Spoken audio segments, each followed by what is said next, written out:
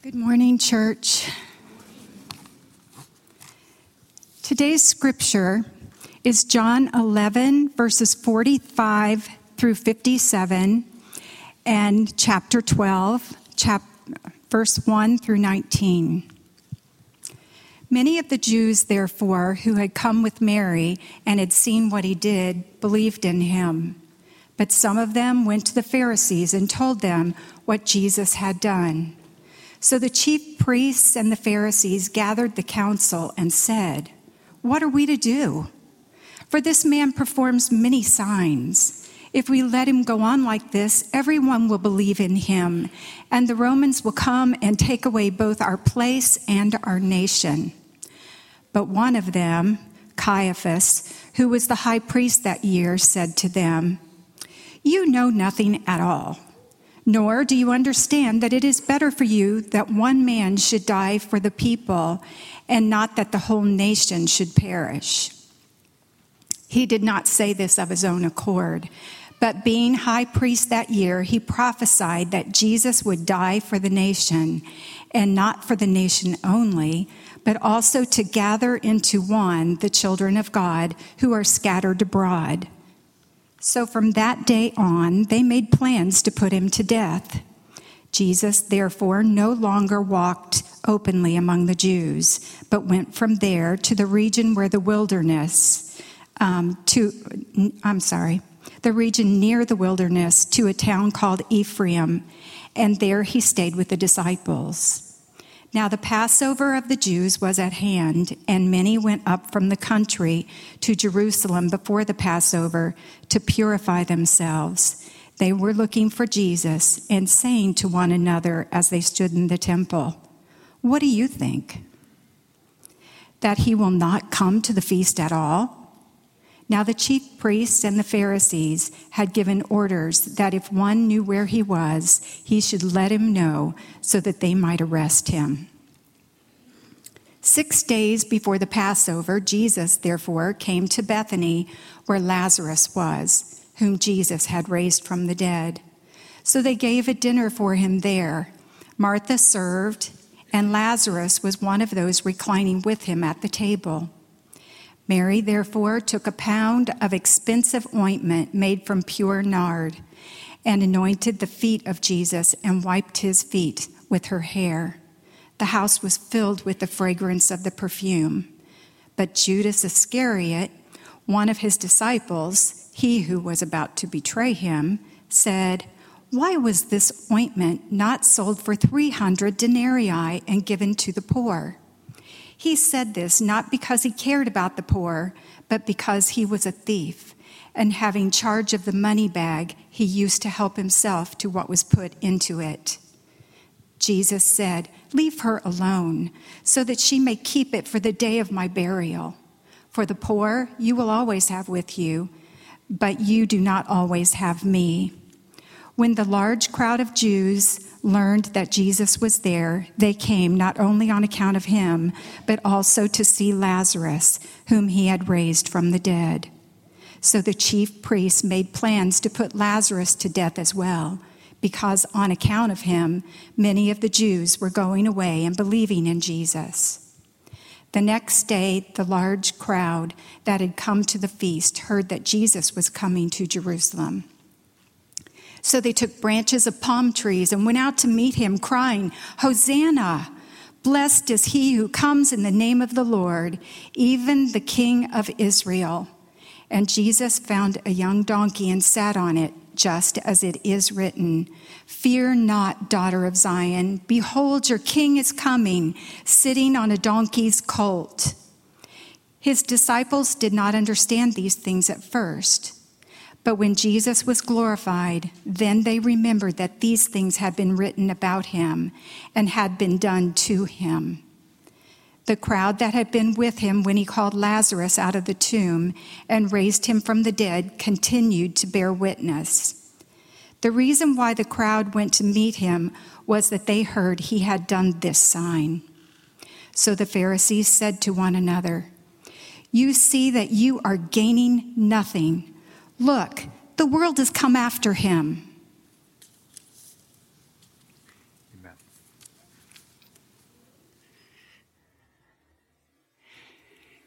Have you ever thought that you knew somebody when in reality you were completely wrong? Or you later find out you only knew half the story. You think of an experience you've had where that was the case. You thought you knew somebody, but in reality you were completely wrong, or you only knew half the story. Sometimes that error is a casualty of our own folly. So, for example, say your spouse does something you don't like.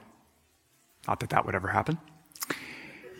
And you respond by seizing upon building a hateful caricature of them in your mind to justify your bitterness and your anger. I know what they're like. I know exactly what they're like. They're a terrible person. Completely. Well, I understand that feeling, but is it actually true? Sometimes it's a casualty of ignorance or mistaken identity. Maybe you think that your friend is reliable, but as time goes by, you discover to your joy that you didn't know half the depth of their loyalty and their faithfulness. Sometimes it's a casualty of misunderstanding. Talk to some of you young people here for a moment. Say your parents do or say something that doesn't jive, doesn't line up with what you think love, if they're actually a loving person, would do to you or say to you. But then, maybe a week later, or a few months later, or for some of us, years later, you look back on their actions and you realize that the problem all along wasn't what they were actually doing or saying. It was your own definition of love. It wasn't true. So folly, ignorance, misunderstanding, whatever the cause, I think most of our identity errors, getting who somebody is wrong, generally fall into one of two categories. Okay, either we're on the wrong track with who somebody is, or we're on the right track, but we don't realize the full extent of the truth. I would argue, friends, we can do so quickly the exact same thing with Jesus. We can be on the wrong track with who he is, or we can even be on the right track, but not know half of his goodness or his beauty or his glory. And on the heels of raising Lazarus from the dead, that's what John 11 is all about, John records a careful account of three different responses to Jesus. So Jesus has just raised Lazarus from the dead, and then John immediately records three different responses to him. Everybody in this passage that we just read, there's a lot going on here, but everybody on some level thinks they know who Jesus is. Some of them are completely wrong. Some of them are right. Some are right in one sense and wrong in another sense. Okay? But whether they reject Jesus, that's the first group, or worship Jesus, the second group, or initially welcome Jesus, the third group, here's what they all have in common, okay? And why I wanted to preach this entire passage as a unit. Everybody communicates the truth of who Jesus is more than they realize. In other words, out of the mouths of those who know him and those who do not, our God has ordained praise. And in all these examples, all three of them, here's what Jesus does. He just blows out, he shatters the borders of our finite human understanding of who he is. He's really good at that. He doesn't fit into tidy categories of human wisdom. He doesn't say, I will accommodate myself to your small boxed-in understanding of who I am. He makes a different sort of sacrifice than what we might expect. He deserves a different sort of devotion than what we might want to give. And he reigns as a very different sort of king. So let's take a close look at how each of these three groups respond, okay? The religious leaders, group one, his own disciples, group two, and the crowd in general, group three. And as we look at them, here's the goal: to see just how gloriously different Jesus is than who we often make him out to be, okay? First, he makes a different sort of sacrifice. A different sort of sacrifice. Chapter 11, verse 45 through 57. If you look at verse 45, if you have your Bible open, you'll see that after the resurrection of Lazarus, many of the Jews believed in Jesus. That's a good thing, the way John reports that. That's the whole goal, prompting the religious leaders in Jerusalem to call a council meeting. Why would they call a council meeting? Well, because it's not every day that someone raises a dead man from the grave. We need to talk about this. What's going on?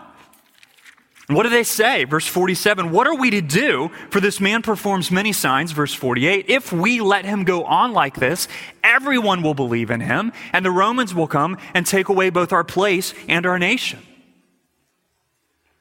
Now, just a little quick background here. Okay, that council, the Jewish council, enjoyed semi-autonomous rule over Israel as part of the Roman Empire. But that was a very, Jewish history, that was a very fragile peace. And that was punctuated with some regularity by uprisings and insurrections led by Jewish zealots fighting for independence. And so the council, no surprise, is worried that if Jesus just keeps gathering people around him, what are the Roman leaders watching over this whole semi-autonomous thing going to think? Seeds of sedition. Start of an uprising. And Rome would hold them accountable, the council, for tolerating it and start cracking heads. Heads would roll. It's realpolitik speaking, right? For them, learning the truth about Jesus was irrelevant. Notice that. Political expediency was all that mattered. But here's what I want us to focus on. Notice the massive assumptions and their description of the problem in verse 48. This is critical.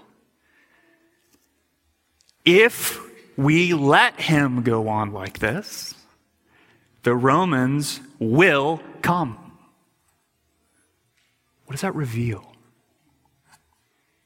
They talk as if they have final power over Jesus, right? And as if Rome has final power over them. You see that?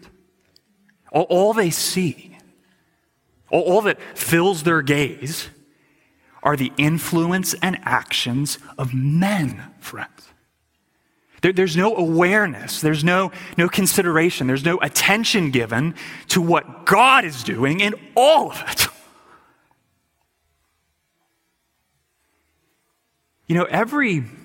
Think about this. Every one of us is religious in the sense that we assign ultimate significance to something or someone.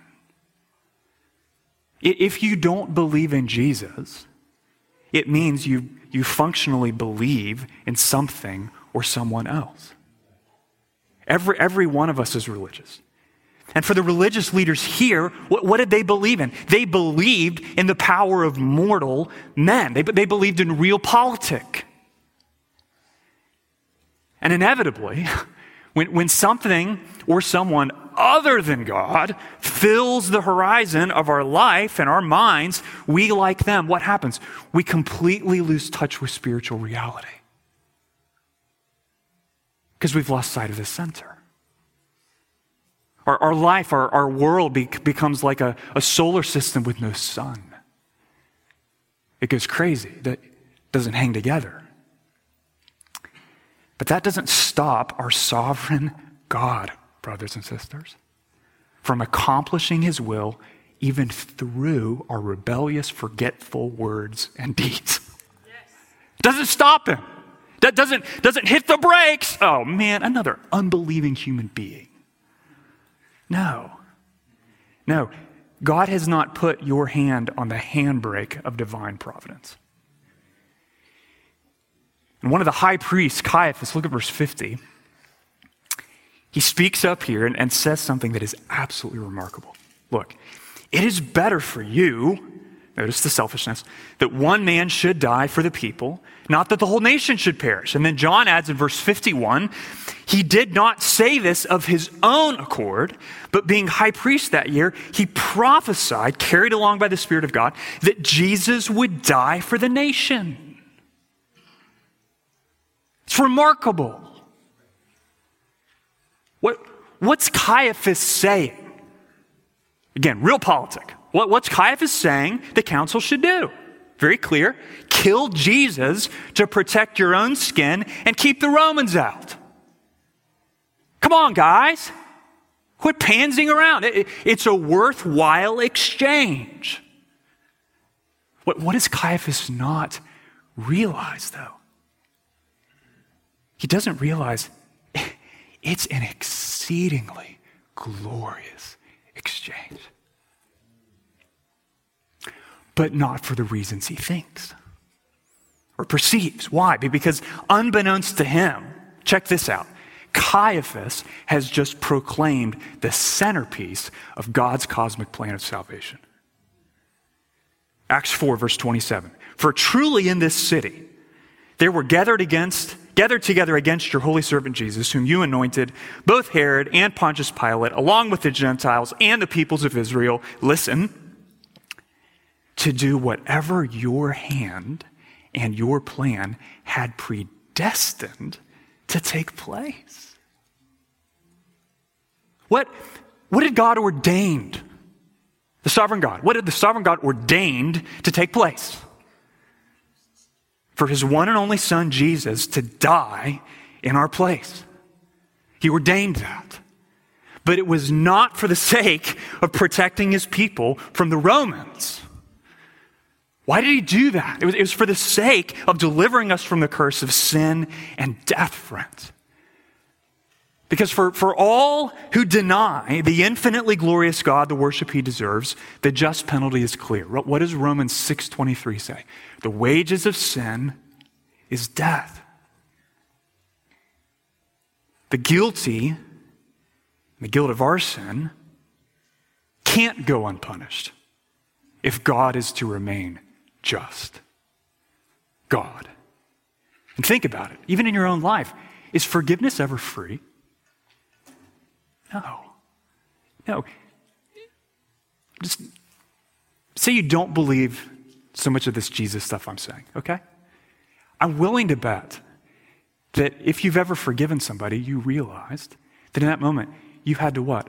Absorb the cost of the offense instead of extracting it back in retaliation from that other person. For forgiveness is never free.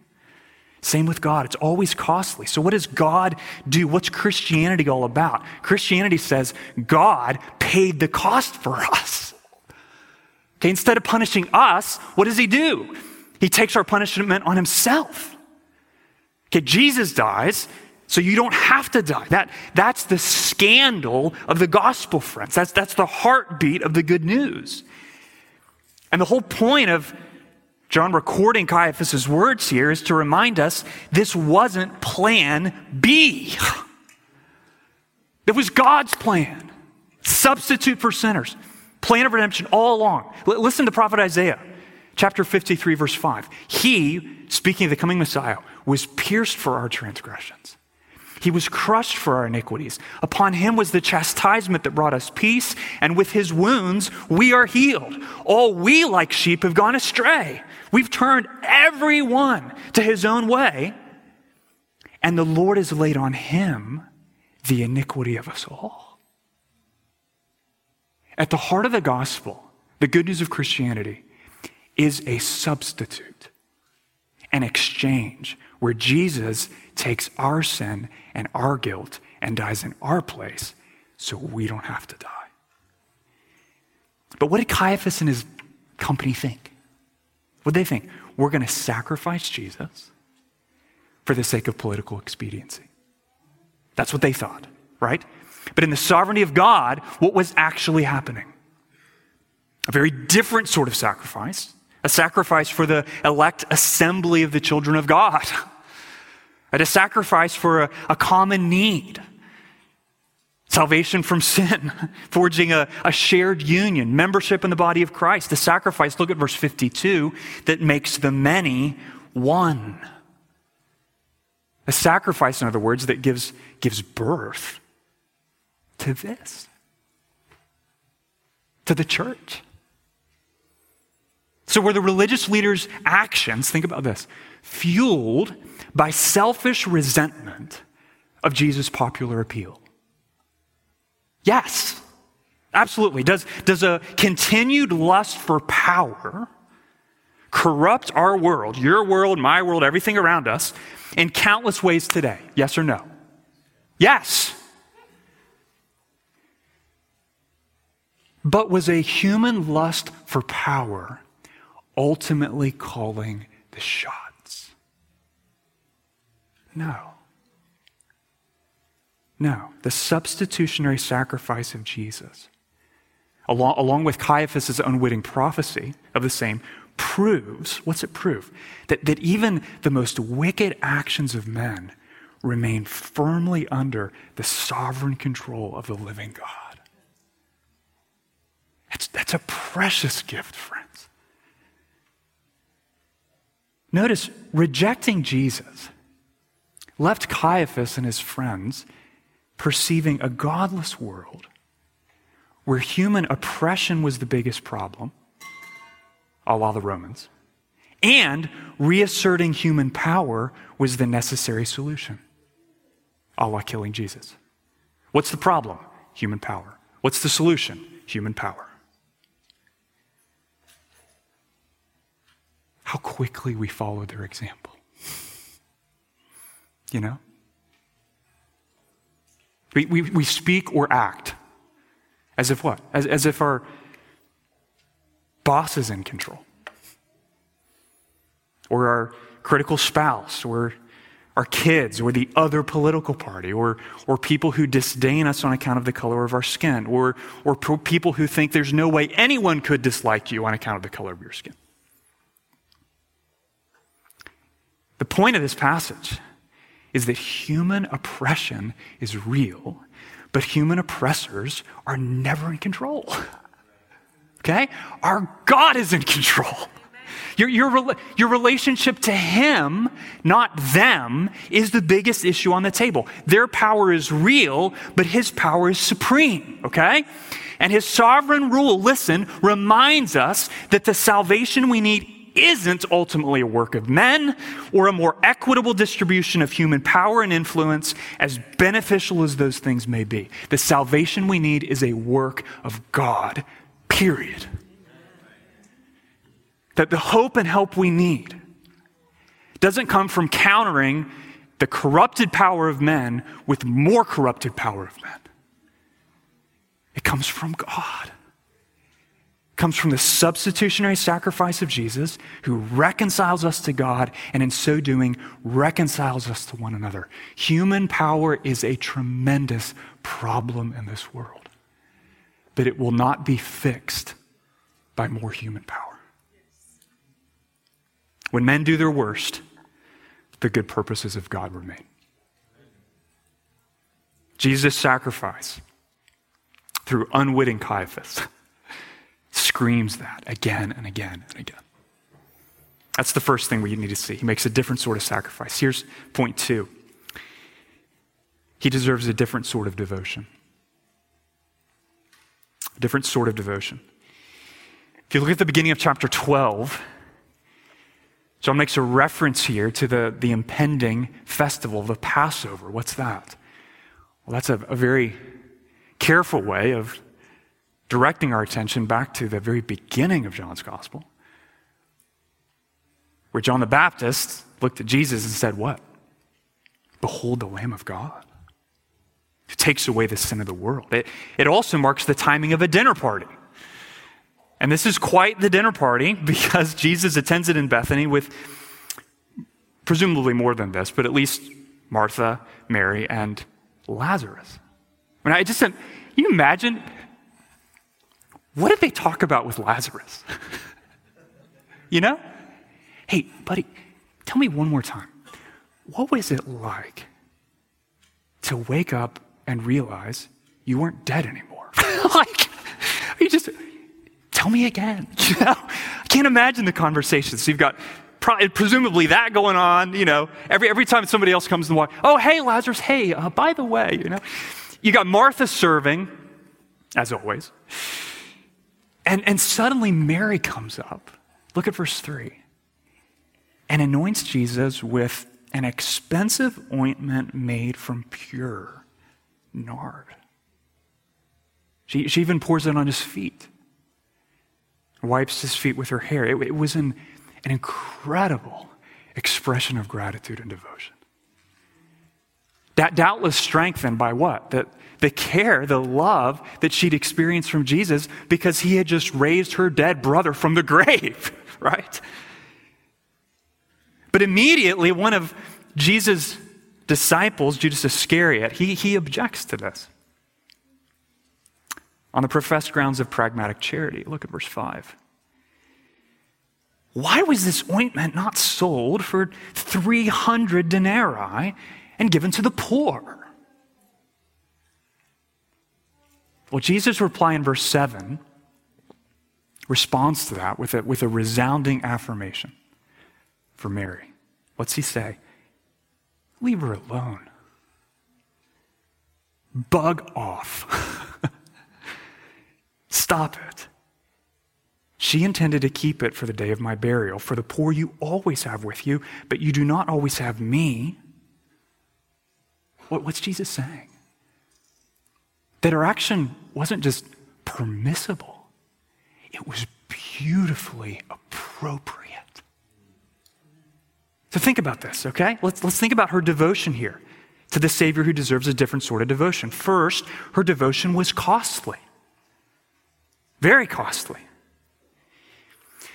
Christian, if you tell someone that you enjoy going to church, or that you say, I've just found a lot of spiritual inspiration in the Bible,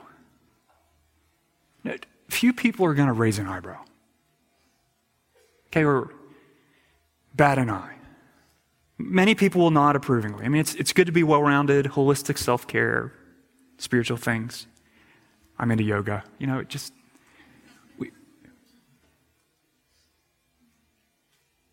good for you. But if you say, I'm waiting to have sex until I'm married, we're living in a smaller home so we can give more money to our church. Or I'm quitting my 6-figure marketing job to move overseas and learn a new language and share Jesus with people who have been steeped in Buddhism.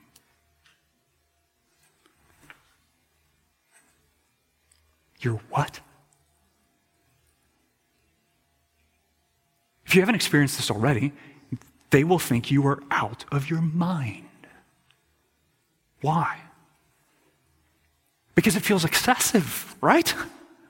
It feels unbalanced, unhinged. It seems out of touch with the real politic world where economic value is king. And thievery aside, it's not hard to hear all kinds of secular voices in Judas's objection, you know? Let's be reasonable, Mary. Isn't this a bit much? Isn't this a classic case of you being so heavenly minded, you're no earthly good? I mean, this gift of yours could have been used to address more pressing concerns, Mary. You know, the things that really matter in the real world, Mary. I'm not saying, I mean, you know, to each his own, that you shouldn't be religious, but Mary, don't be that radical.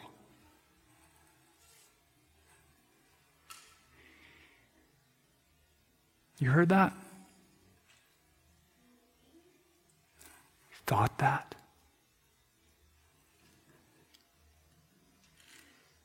Friend, no expression of devotion to Jesus is too costly in light of the surpassing joy of knowing and serving your God. Matthew 13, verse 44. The kingdom of heaven is like treasure hidden in a field, which a man found and covered up. Then in his joy, he goes and sells all that he has and buys that field. Again, the kingdom of heaven is like a merchant in search of fine pearls who, on finding one pearl of great value, went and sold all that he had and bought it. Luke 14:33.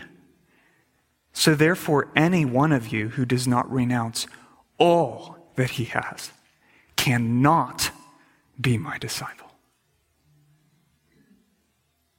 Say what, Jesus?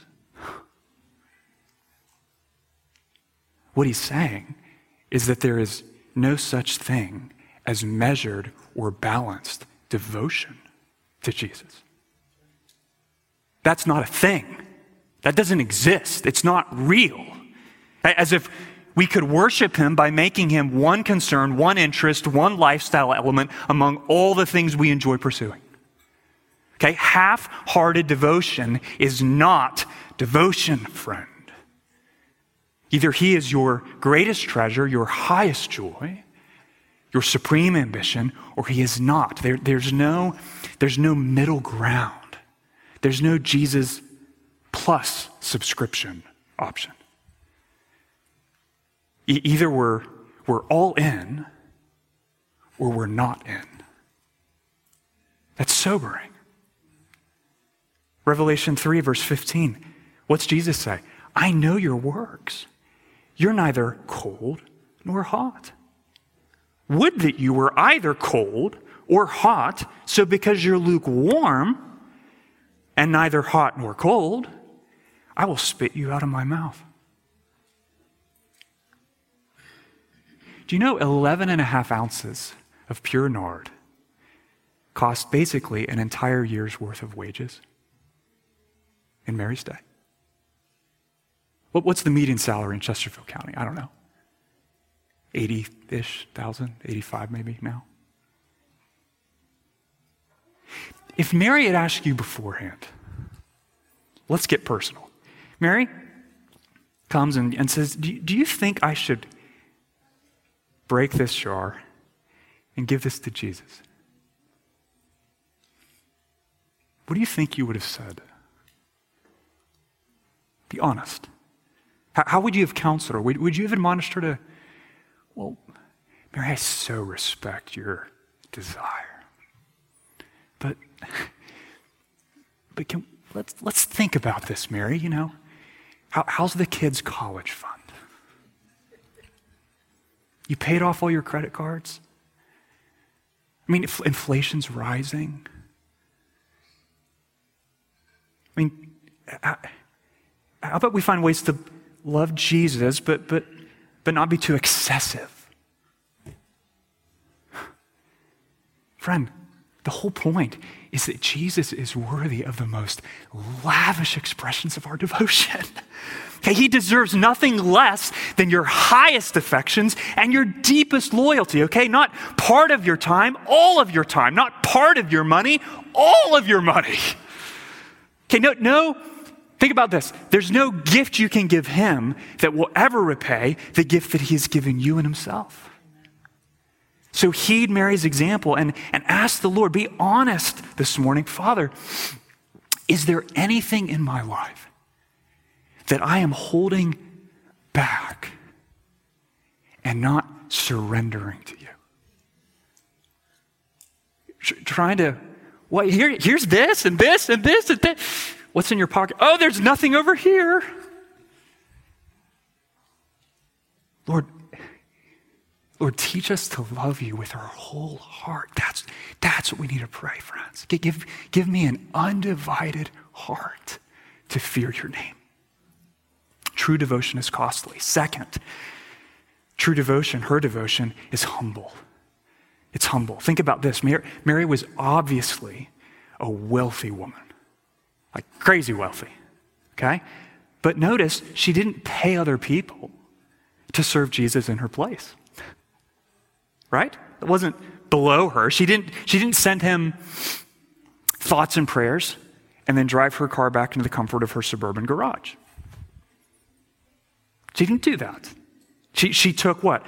A cultural crown of her glory and honor and beauty as a woman, her hair, and she used it to lavish her gratitude and affection on the Lord.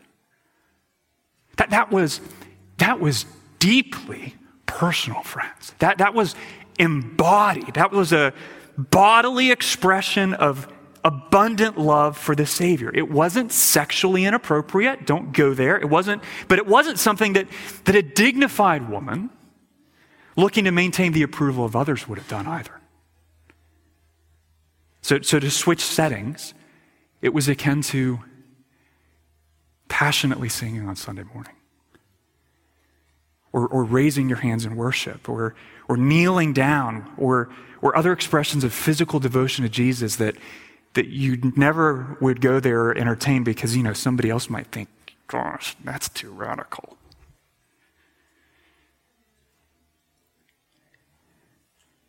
In affirming her devotion, friend, Jesus is reminding us that he doesn't want something from us or from you. He wants all of you. He wants all of your heart, all of your affections, all your desires. If you possess things the world values, if you have money or power or maybe pronounced talents or physical abilities, and instead of using them, devoting them to seeking your own honor, you use and devote all those things to making much of Jesus and loving him by loving other people with those things, the world is going to look at that and think and say things like, what a waste. What a waste.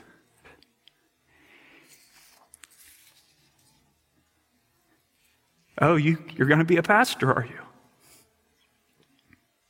That's nice.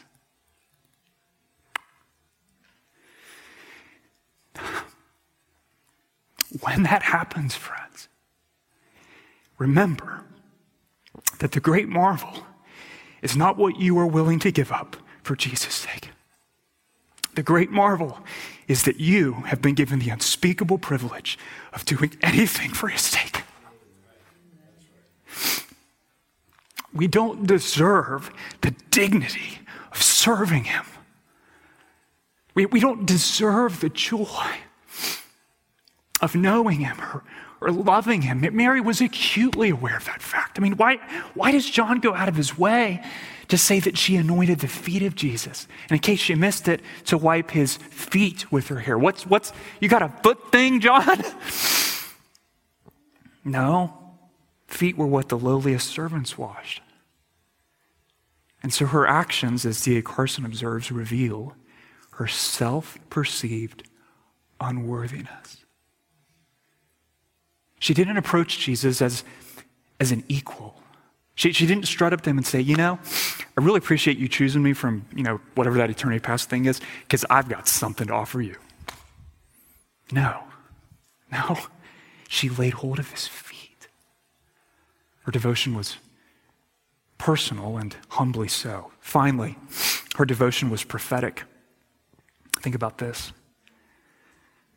This different sort of devotion Jesus deserves. It was a prophetic devotion. When people died in Jesus' day, if you're not familiar with this, here's what happened, okay? Their bodies were anointed with perfume and spices, and that was both an expression of honor and very practical because they didn't have refrigerated morgues, and I'll let you fill in the details. It's how you prepared a corpse for burial. And whether Mary knew it or not, Jesus knew that he was about to die, right? That his earthly ministry was drawing to a close. And her expression of love here, this is what Jesus is saying. It points forward. Mary, even if you don't realize this, it points forward to the greatest expression of love the world has ever known. What's that? God laying down his life for us. Her act of worship, it spoke the truth about Jesus, including truths she undoubtedly had yet to fully grasp. And here's the point, friends. Our expressions of devotional worship to Jesus today, they do the exact same thing. Exact same thing. They're equally prophetic in the sense, hear me, that they proclaim the truth of his worth and value. Let's take that out of the abstract and make it concrete, okay? Examples, here we go. Your refusal to retaliate in an argument proclaims God's impeccable justice. My trust is in the Lord.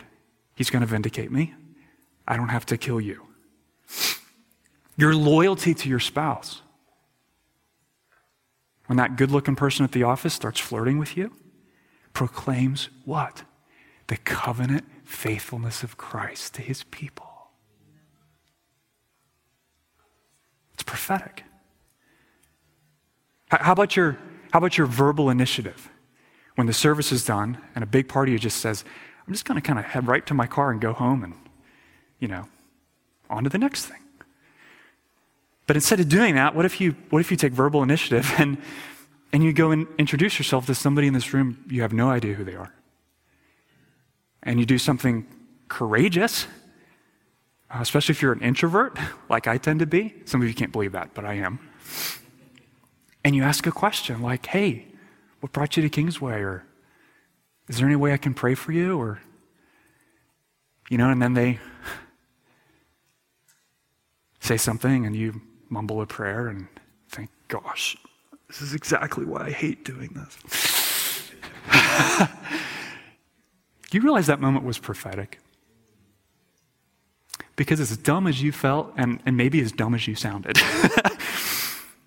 you communicated, you proclaimed that we serve a shepherd who sees and knows, and for whom not one person in this room is invisible. Genuine faith worships Jesus in ways that are costly, personal, and prophetic. And hear me, okay? It doesn't mean ignoring the practical needs of people around you. Okay, the poor included. It's a whole other sermon, but loving God requires what? Loving our neighbor. But there's a clear order of priority. That's what Jesus is establishing. He is our first love, our greatest treasure. Other people's needs, some of us need to remember this, are not our master. Jesus is our master. And remember, the best gift you can ever give somebody, whether they're rich or poor, is the testimony of a soul that is supremely satisfied in Jesus. Best gift. Because he deserves a categorically different sort of devotion that supersedes our devotion to everything else, including things that are good, but they're not him. Finally, we'll end with this. He reigns as a different sort of king. A different sort of sacrifice, a different sort of devotion, and a different sort of king. Chapter 12, verse 12. When Jesus approaches Jerusalem here, John tells us that a large crowd comes out of the city and gives him nothing short of a royal welcome. And you need to know that everything they do here is just dripping with kingly symbolism. So they weren't waving palm branches because, one person did it and it became a thing. Palm leaves were a nationalistic symbol. They were on the coins that they minted when they rebelled against the Romans. It was a way of saying, here's to Jewish nationalism. Onward and upward from Roman slavery. And the words they cry in verse 13 from Psalm 118, what do they say? Blessed is he who comes in the name of the Lord. In their original context in Psalm 118, that refers to the Davidic king, to the Lord's anointed who would reign on Yahweh's behalf. That's loaded with kingly symbolism. And then even their acclamation, their cry, Hosanna, literally what is that? Save us now, or save us, God. And then in case there's any uncertainty about who they think Jesus is, look at the end of verse 13. Blessed is he who comes, even the King of Israel. As far as they're concerned, the long-awaited Messiah who they were convinced would solve all their problems, starting with deliverance from Rome, had finally arrived. I mean, it's like, after all, come on, guys, if he could raise a man from the grave, I mean, is anything too hard for this guy? This is our moment, right? This is our opportunity. This is the king we've been waiting for all along. Is finally here. Or is he? Because at this point, Jesus does something that his disciples and the crowd certainly didn't understand, John tells us, till after his death and resurrection. When they began to really understand the true nature of his saving work, of what it meant to be a Messiah. He finds what? A young donkey, verse 14, and he rides into Jerusalem on it, fulfilling a specific detail, amazing, from a prophecy that a man named Zechariah prophesied about the Messiah 500 years earlier. Listen, Zechariah 9. Rejoice greatly, O daughter of Zion. Shout aloud, O daughter of Jerusalem. Behold, your king is coming to you. Righteous and having salvation is he. Humble and mounted on a donkey, on a colt the foal of a donkey. I will cut off the chariot from Ephraim and the war horse from Jerusalem. And the battle bow shall be cut off. And he shall speak peace to the nations. And his rule shall be from sea to sea and from the river to the ends of the earth. As for you also, because of the blood of my covenant with you, I will set your prisoners free from the waterless pit. We read that earlier this morning. And the crowd's reaction here reminds us they got one thing right, okay? What's that? What did they get right? A king was coming into Jerusalem. They got that right, but they got everything else completely wrong. The kind of king, the kind of Messiah. And frankly, it's why most of them, just a few verses later at the end of chapter 12, abandon Jesus in widespread unbelief. And why the great lot of them, when you get to the beginning of John 19, what do they shout? Crucify him. But weren't you waving the...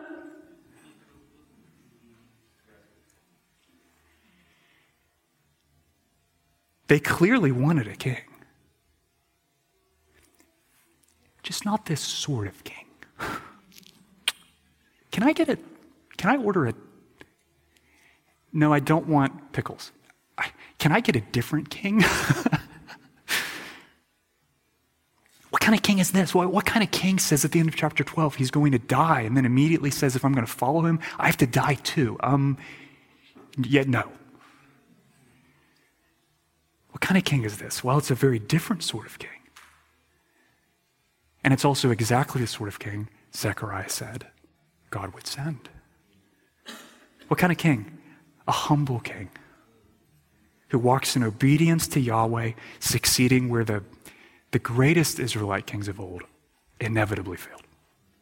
A gentle king who rides a donkey, not a war horse, who brings peace, not just to Israel, but to every nation in the world. And listen, a king who demonstrates his triumphant power, not by instigating an insurrection, but by delivering his people from the prison of guilt and condemnation through a covenant-keeping death on a bloody cross.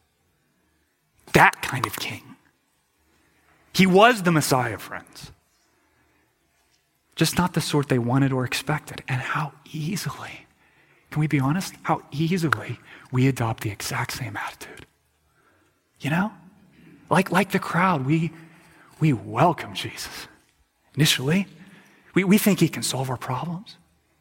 He can fix my spouse. He can correct our troubles. He can patch us up. He can deck our enemies. He can give us the good life that we as Americans, followers of Jesus, know we deserve. But then suffering comes, and the welcome flees the coop. And we join the crowd. Down with you, God. I would make a better one. King Jesus did not come to make your life easy, my friend, but he did come to give you the eternal joy of peace with God. And one day, he's going to make everything wrong in your physical world right, but not yet. Because in this day, right now, he is working to what? To thrill your soul. To thrill your soul by drawing you to himself and making you more like him. That's what King Jesus is doing. He's a different sort of king who makes a different sort of sacrifice and deserves a very different sort of devotion. That's the point of this entire passage. And it really leaves us with both a warning and an encouragement, okay? Hear this. What's the warning? Just because you think you know Jesus doesn't mean you actually have his identity right. Or that you actually believe in him for that matter, right? The religious leaders reject him, and in the process, they say more than they realize about the truth of his sacrifice. The crowd welcomes him, and in the process, they say more than they realize about the majesty of his reign. What's the point? It's altogether possible to say things that are true about Jesus without actually comprehending or embracing or responding to their true significance. That's a warning, not oh, look at those funny people.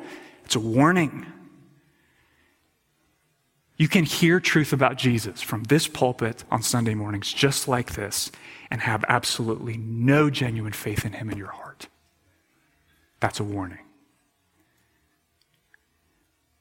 But there's also an encouragement here. And it comes through Mary's example. It's the divinely intended effect of these words because what she modeled, what path does she show us? She models through her costly, personal, truth-speaking devotion the essence of genuine faith in Jesus. That's what it looks like.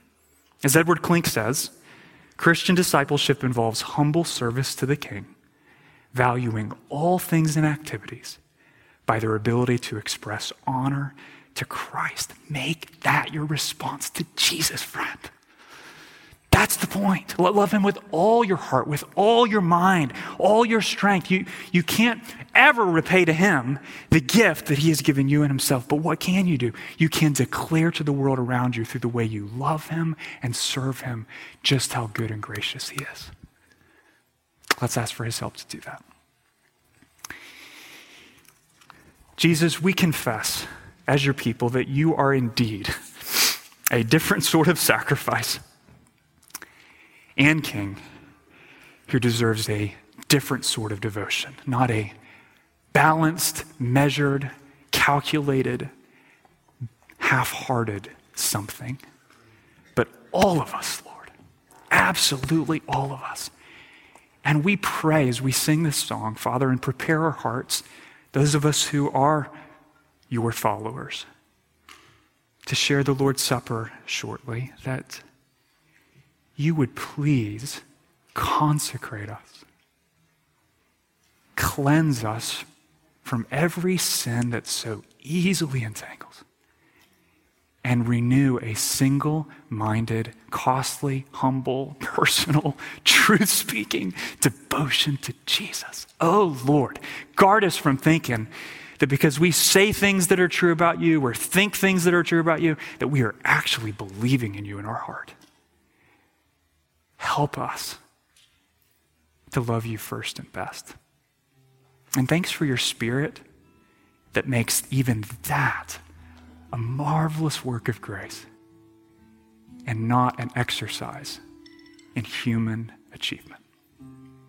We love you. Amen. Stand if you're able and let's sing.